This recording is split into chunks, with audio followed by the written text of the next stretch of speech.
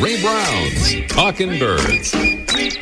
Made possible by the generous support of the Birdwatchers General Store, Orleans, Cape Cod. Birdwatchersgeneralstore.com. And by Vortex Optics with the VIP warranty, their unlimited lifetime promise to keep you and your optic covered. Learn more at vortexoptics.com. And by Brome, where bird feeding meets innovation. Discover truly squirrel-proof bird feeders, all backed by lifetime care commitment. Learn more at brome.com. Good morning, afternoon, or evening. Welcome to our show, number 973. There's more controversy in the world of birding having to do with how things are named. Probably the best-known name in the entire world of birding is Audubon, as in John James Audubon, the legendary French-American artist, naturalist, and ornithologist. But his name has become increasingly controversial, especially in connection with the question of slavery. The Wikipedia entry for Mr. Audubon says that he and his family owned several slaves. John James Audubon was condemned during his time by abolitionists who wanted to abolish slavery, while he, according to the Wikipedia article, was dismissive of abolitionists in both the U.S. and the United Kingdom.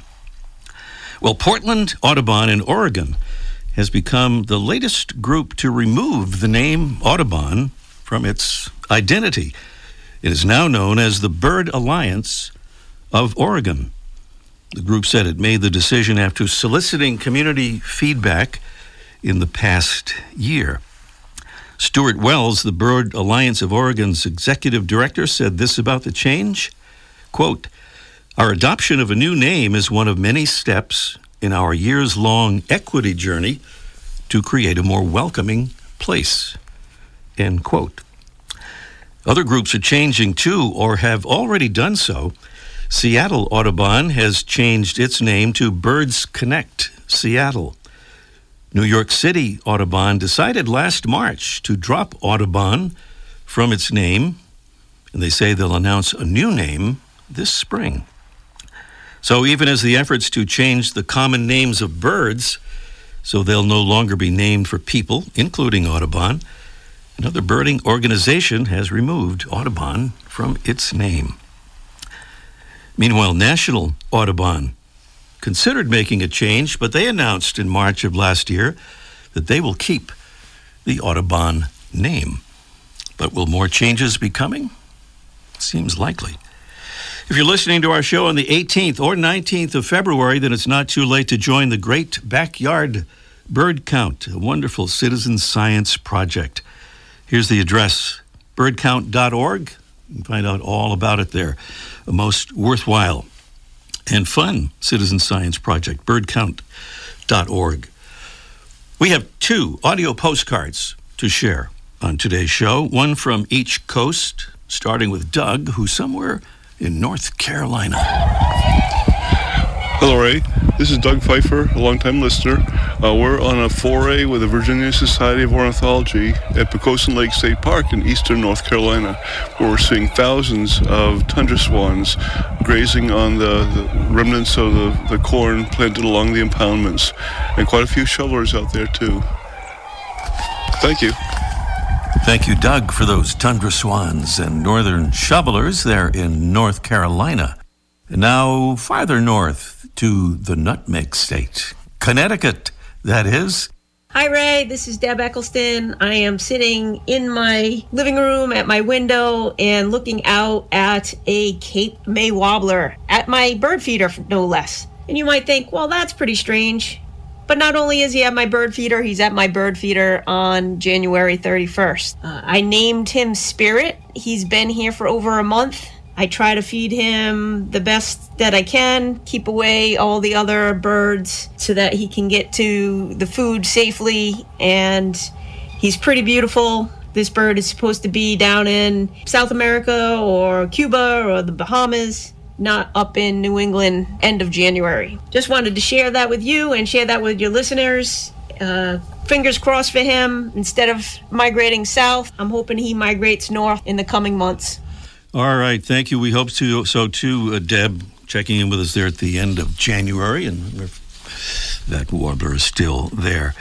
We love to get audio postcards, and they're pretty easy to make. We can even make them ourselves here. We've tried it. Just get your smartphone or some other digital recording device, and wherever you're looking at birds, Borneo, the backyard, wherever, just record a little 30-second to a minute description of what you're seeing, and then send the file to ray@talkingbirds.com. That's ray@talkingbirds.com.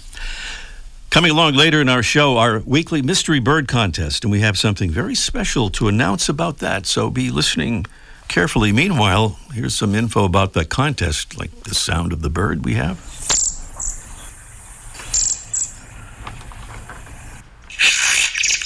A pretty quiet bird, except when it's doing those alarm calls there. Our bird is mostly brownish-gray with a peach-colored face, a crest on its crown, a black mask and chin patch, and cinnamon-colored undertail coverts. It has a grayish belly and small red spots on its secondary feather tips. Our bird is an irregular winter visitor from the far north, mostly to states and provinces along the U.S.-Canada border, especially west of the Dakotas. Beautiful prizes on our contest today, including something, as we alluded to, extra special. We'll start off with that mega 600 feeder from Brome Bird Care, and then add some beautiful pop-up floral bouquets that are wilt-proof and crafted to last a lifetime from our friends at Fresh Cut Paper. All coming along on the actual mystery bird contest, coming along in just a little bit.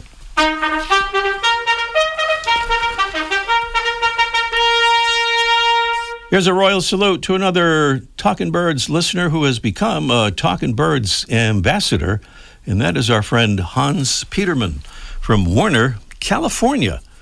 Hans is doing a lot of good work, and we can't see the screen that says exactly what that work is, but we're going to clarify that next week and give a little extra shout-out to Hans for becoming a Talkin' Birds ambassador, which is so easy to do. All you have to do is go to talkingbirds.com and click on the tab up at the top of the page that says Get Involved for our ambassadors program. We're happy to say, more than 850 Talkin' Birds ambassadors in that family now. Still to come today, we'll talk with our friend David Clapp, who's returned home from a trip to Sax-Zim Bog in northeastern Minnesota. Also today, Mike O'Connor will join us for a Let's Ask Mike segment almost live from the archive. So that means we'll avoid any nasty confrontations between those two feuding fellows. And up next, another somewhat misnamed bird is today's featured feathered friend.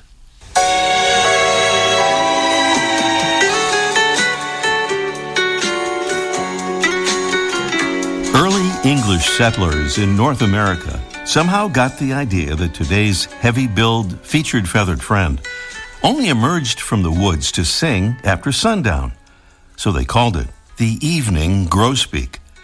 French settlers, noting the bird's irregular appearances and that stout beak, gave it an accurately descriptive name, le gros bec errant, the wandering big bill. Although the evening grosbeak is a songbird, it isn't really a singer.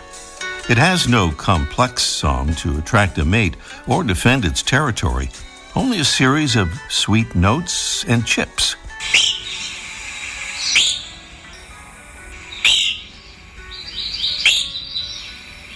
That big bill serves this bird well, enabling it to crush seeds that are too large for siskins and redpolls to handle, and those smaller finches often associate with the evening grosbeak to pick up food scraps that the grosbeaks drop in the crushing process. Until the early 1900s, evening grosbeaks were rare east of the Rockies, but they began moving eastward and became regular winter visitors in the New England area.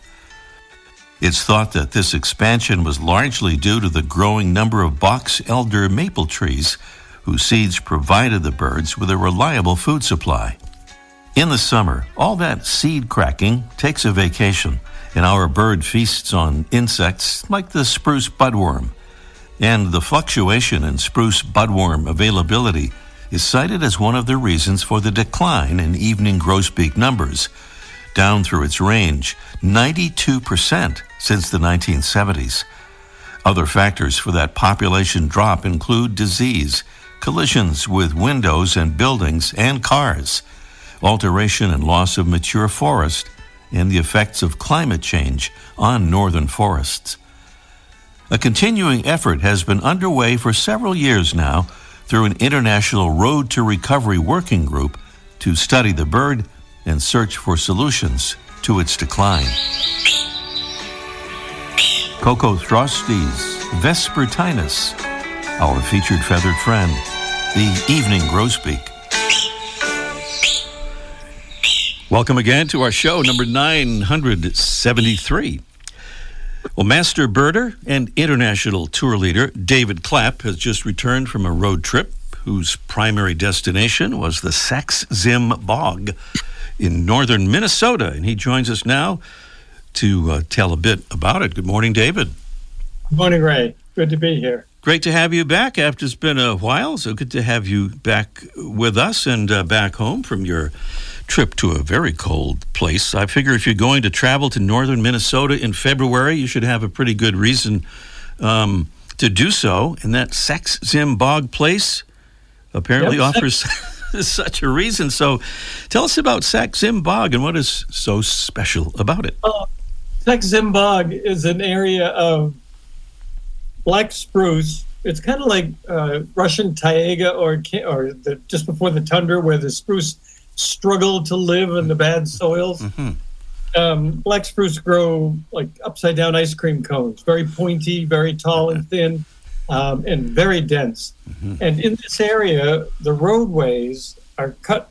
They're dirt roads. There's about 100 miles of dirt roads in this 300 square mile block that they call Sax-Zim Bog.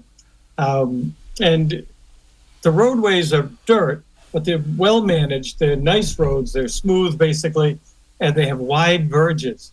And on the shoulders, these wide shoulders, then snow builds up.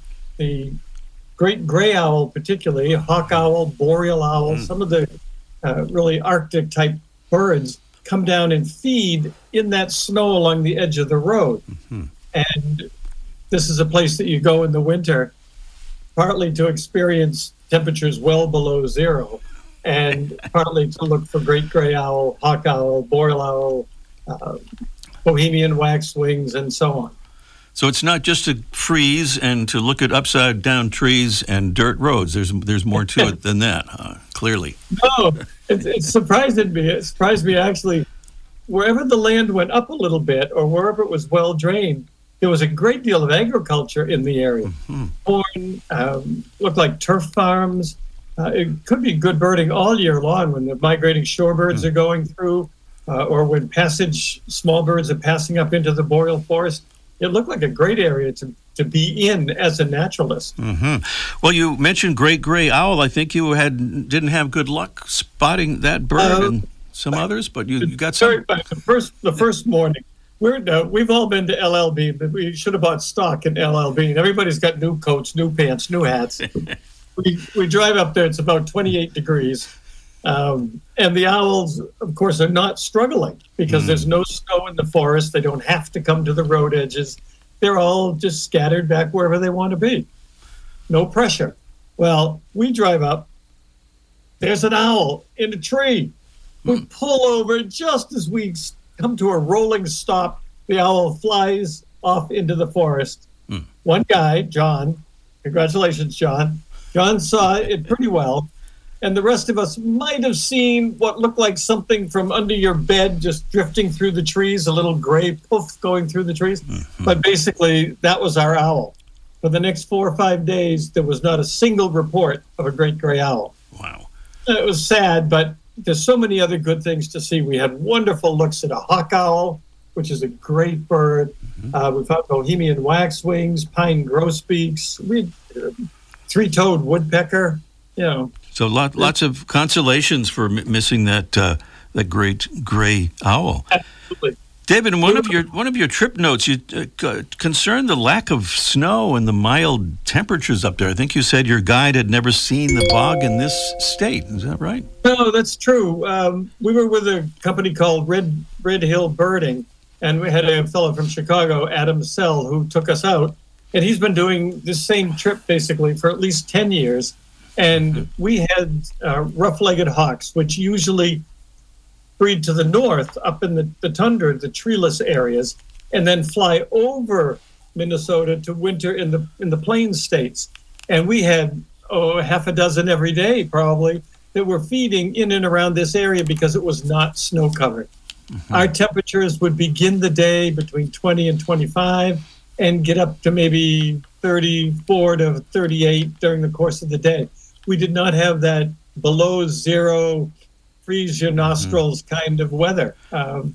Quite surprising. Quite surprising, I guess. Indeed.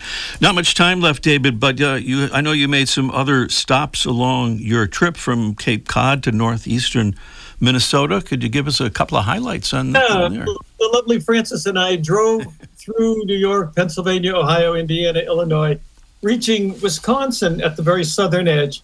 And to get to Duluth, Minnesota, which is basically on the edge of Wisconsin, not really in Minnesota, you drive diagonally north-northwest through Wisconsin.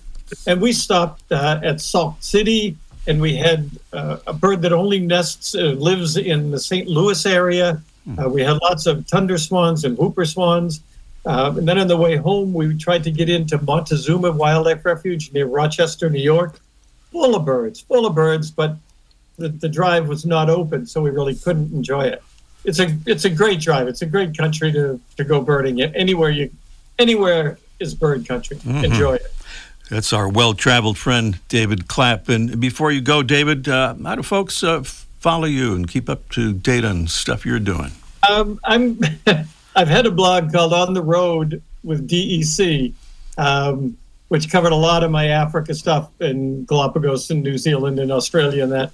And I've been very, very poor at keeping it up. This will be an impetus, right? On the Road with DEC will be a very active blog from now on. All right, On the Road with DEC. It is, and DEC, if I'm not mistaken, stands for David E. Clapp. And David Emerson Clapp. Yeah. David Emerson. Oh, we'll have to talk more about that middle name sometime. Thank you, David. Pleasure. David Clapp with us here on Talking Birds. And up next, it's our Mystery Bird contest and some very special contest today in just 1 minute. The flutter of a tail feather, the flash of a wing bar in mid-flight. You don't always have a lot of time to identify a bird in nature, let alone to appreciate its beauty. But with Vortex Optics, you'll have the power to bring every wild moment closer. When you choose Vortex, you're choosing to have a partner in the field as passionate about nature as you are. Whether you're spotting old friends on the backyard feeder or packing for a once-in-a-lifetime trip to add a few species to your life list, Vortex offers a full range of optics and optics accessories for every birder and every budget. And whether the birds are taking you to another state or another country, you're always covered by the Vortex VIP warranty, an unlimited lifetime promise to keep you and your optic covered. If you'd like to learn more, or if you need help choosing your next optic, give Vortex a call at 1-800-4VORTEX or visit vortexoptics.com. There's our mystery bird, but listen, there's more. Yeah. This bird can make noise when it wants to. It's mostly brownish gray with a peach-colored face, a crest on its crown, a black mask and chin patch, and cinnamon-colored undertail coverts. It has a grayish belly and small red spots on its secondary feather tips. And we said we had something special here about the Mystery Bird Contest this morning. That's in addition to beautiful prizes from Brome Bird Care, that Mega 600 feeder, and fresh-cut paper, those beautiful pop-up floral bouquets. Here's the thing. Something special is this. It's today's winner. It is that today's winner. And the winners on the next 3 shows will be entered automatically into a drawing for a beautiful binocular, or pair of binoculars if you prefer that nomenclature, from Vortex Optics. To be specific, it's the Vortex Viper HD 8x42. It's a great optic. Retail value is about $500, and the odds for winning it are pretty good if you're one of our winners on this or the next 3 shows. So good luck on our mystery bird contest. Our bird, an irregular winter visitor from the far north, mostly to states and provinces along the U.S.-Canada border, especially west of the Dakotas, feeds on fruits and berries, known for becoming intoxicated sometimes and even with fatal results upon occasion. So that's our mystery bird. The number is 781-837-4900. That's 781-837-4900. Do call us as soon as you can so we'll have time, for the contest. 781-837-4900. Up next, almost live from the archive, it's Let's Ask Mike in just 1 minute. We head down to Cape Cod now, where the sun always shines and the owls have very short ears. Mike O'Connor is down there. Good morning, Mike. I understand you've been spending time at the airport lately. At the airport, right? Up in Provincetown Airport. Yeah. We got to, I think ever since Harry Potter, even non-birders have been interested in owls. The trouble with owls is they're hard to see. They're nocturnal. They're typically secretive, so sometimes we can hear them, most times we don't see them. But a short-eared owl is a little bit of an exception for that. They're active hunters. They don't necessarily sit and wait for food, but they'll fly low, and they come out sometimes during the day, oftentimes at sunset. They fly at night too, but oftentimes you can see them if you go to the right habitat. And then what's nice about short-eared owls, they're pretty much, in theory, everywhere. They're widespread. They're in all 50 states. They're not like snowy owls that just show up once in a while. And even in Hawaii, so when you go surfing this year, Ray, you can go maybe look for short-eared owls. I got my board ready. But got my wax. So I was looking online, and David Clapp, your friend David Clapp, posted that he had seen a short-eared owl up near the Provincetown Airport. And, I think we both agree that pretty much everything David says he kind of makes up on the spot. He makes it up usually, Makes it up, right. But this turned out to be kind of true. So, my wife and I jumped in the car the next day, and we drove up. And it was a sunny day. It was like 3:30 in the afternoon. And we drove up to the Provincetown Airport, and it's at the what they call the Province Lands Visitors Center. It was right next door, and we parked there. And thought I saw something over in the dunes, and so I kind of climbed up on the dunes, and there was David Clapp. That's right. So I was very disappointed. No, on the other side of the dune was indeed a short-eared owl, and they're fairly tame birds. You don't want to harass stuff, so I didn't want to get too close. But they're not skittish, and I watched it for quite a while, took some pictures, and then it flew off. And for the last couple of days, people have been seeing this owl. Now the downside is these owls are in trouble, at least in the northeast. Their habitat's been disappearing. They're birds of grasslands and farmlands, and all those areas are often turned into housing development, so their population is in decline. But if you're looking for owls, you kind of look at the eBird post, and then around just before sunset, go to a wide open tundra, a boon, a dog. That's what I want to say. Dune or bog area and fields, and maybe you get lucky. All right. Well, thank you, Mike, and let us know if you find any more sightings of those or of David Clapp. All right. We'll talk next week, Ray. Thank you, Mike.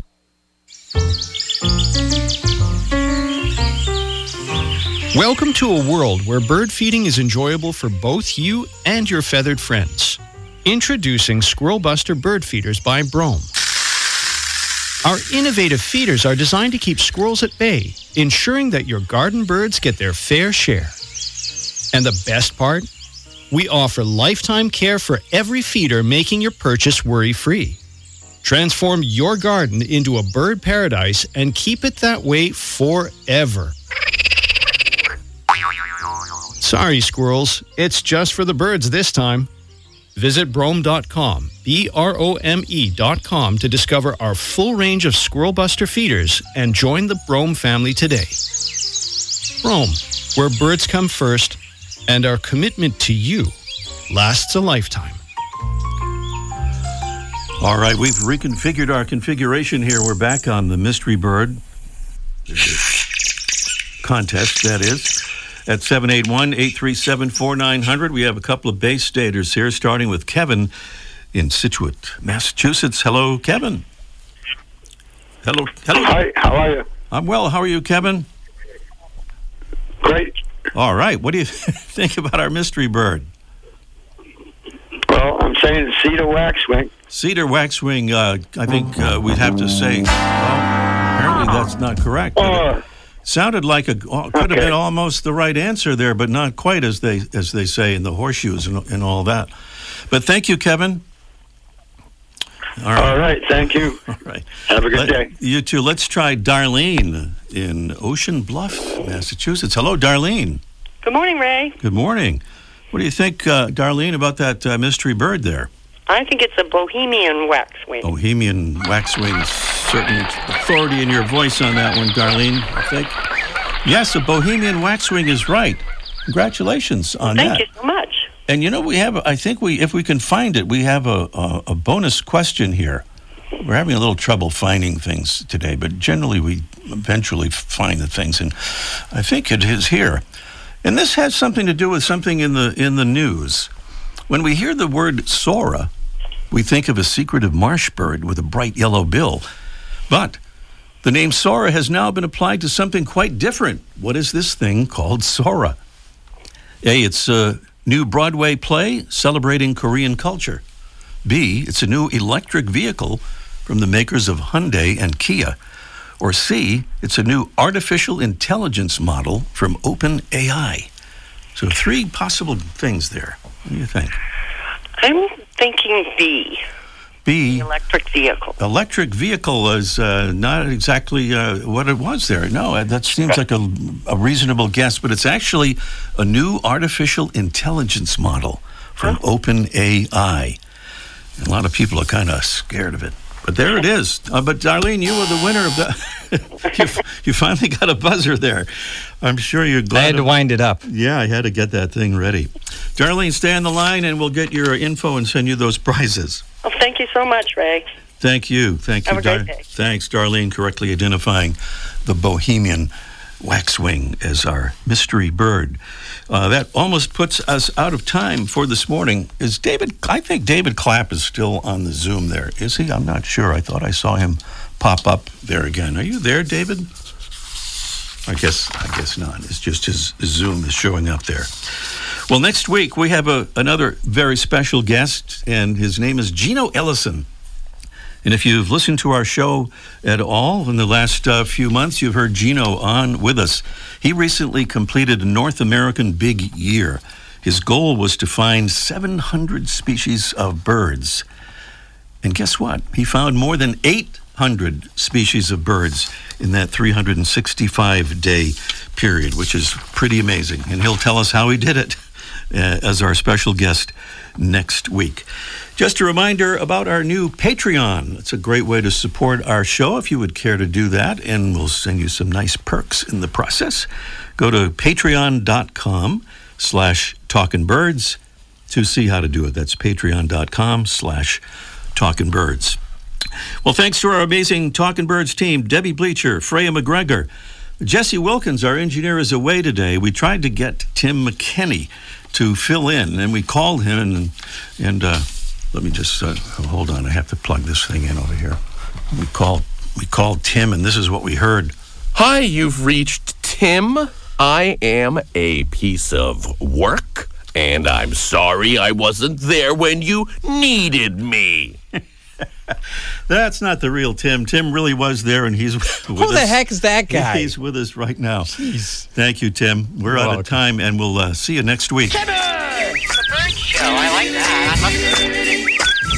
Ray Brown's Talking Birds.